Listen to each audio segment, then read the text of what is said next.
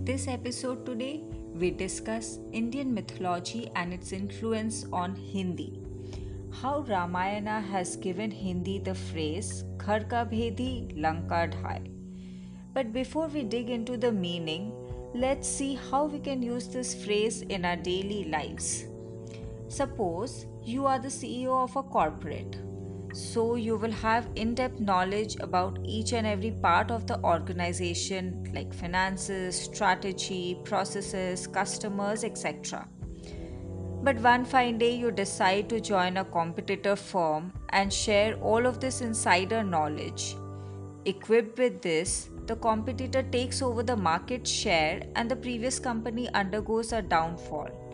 In such a situation, we can use the phrase Ghar ka bedi Lanka dhai. But how did mythology shape this modern day phrase?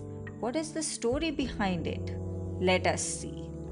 In Ramayana, Vibhishan was the brother of the demon king of Lanka, Ravan. But when Ravan kidnaps Sita and wage a war with Ram, Vibhishan did not consent to this. He tells Ravan, I quit, and joins Ram's army. When the battle between Ravan and Ram was going on, Ravan was having the upper hand. He was dominating the battle. But then enters Vibhishan.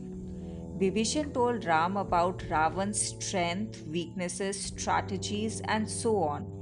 He gave away the insider information which led to Ram's victory in the war. And I guess by now you have figured out the meaning of phrase Ghar ka bedi Lanka dhai. It refers to the act of an insider revealing crucial information to an outsider, which in turn leads to the downfall of the empire or organization. I wonder what would have happened if we did not have people like Vibhishan. Would mythology, history, and culture not have completely different outcomes? Would our present lives not have a different narrative while growing up?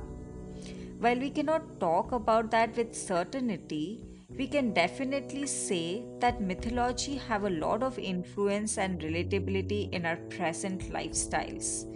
Namodheyam eva satyam.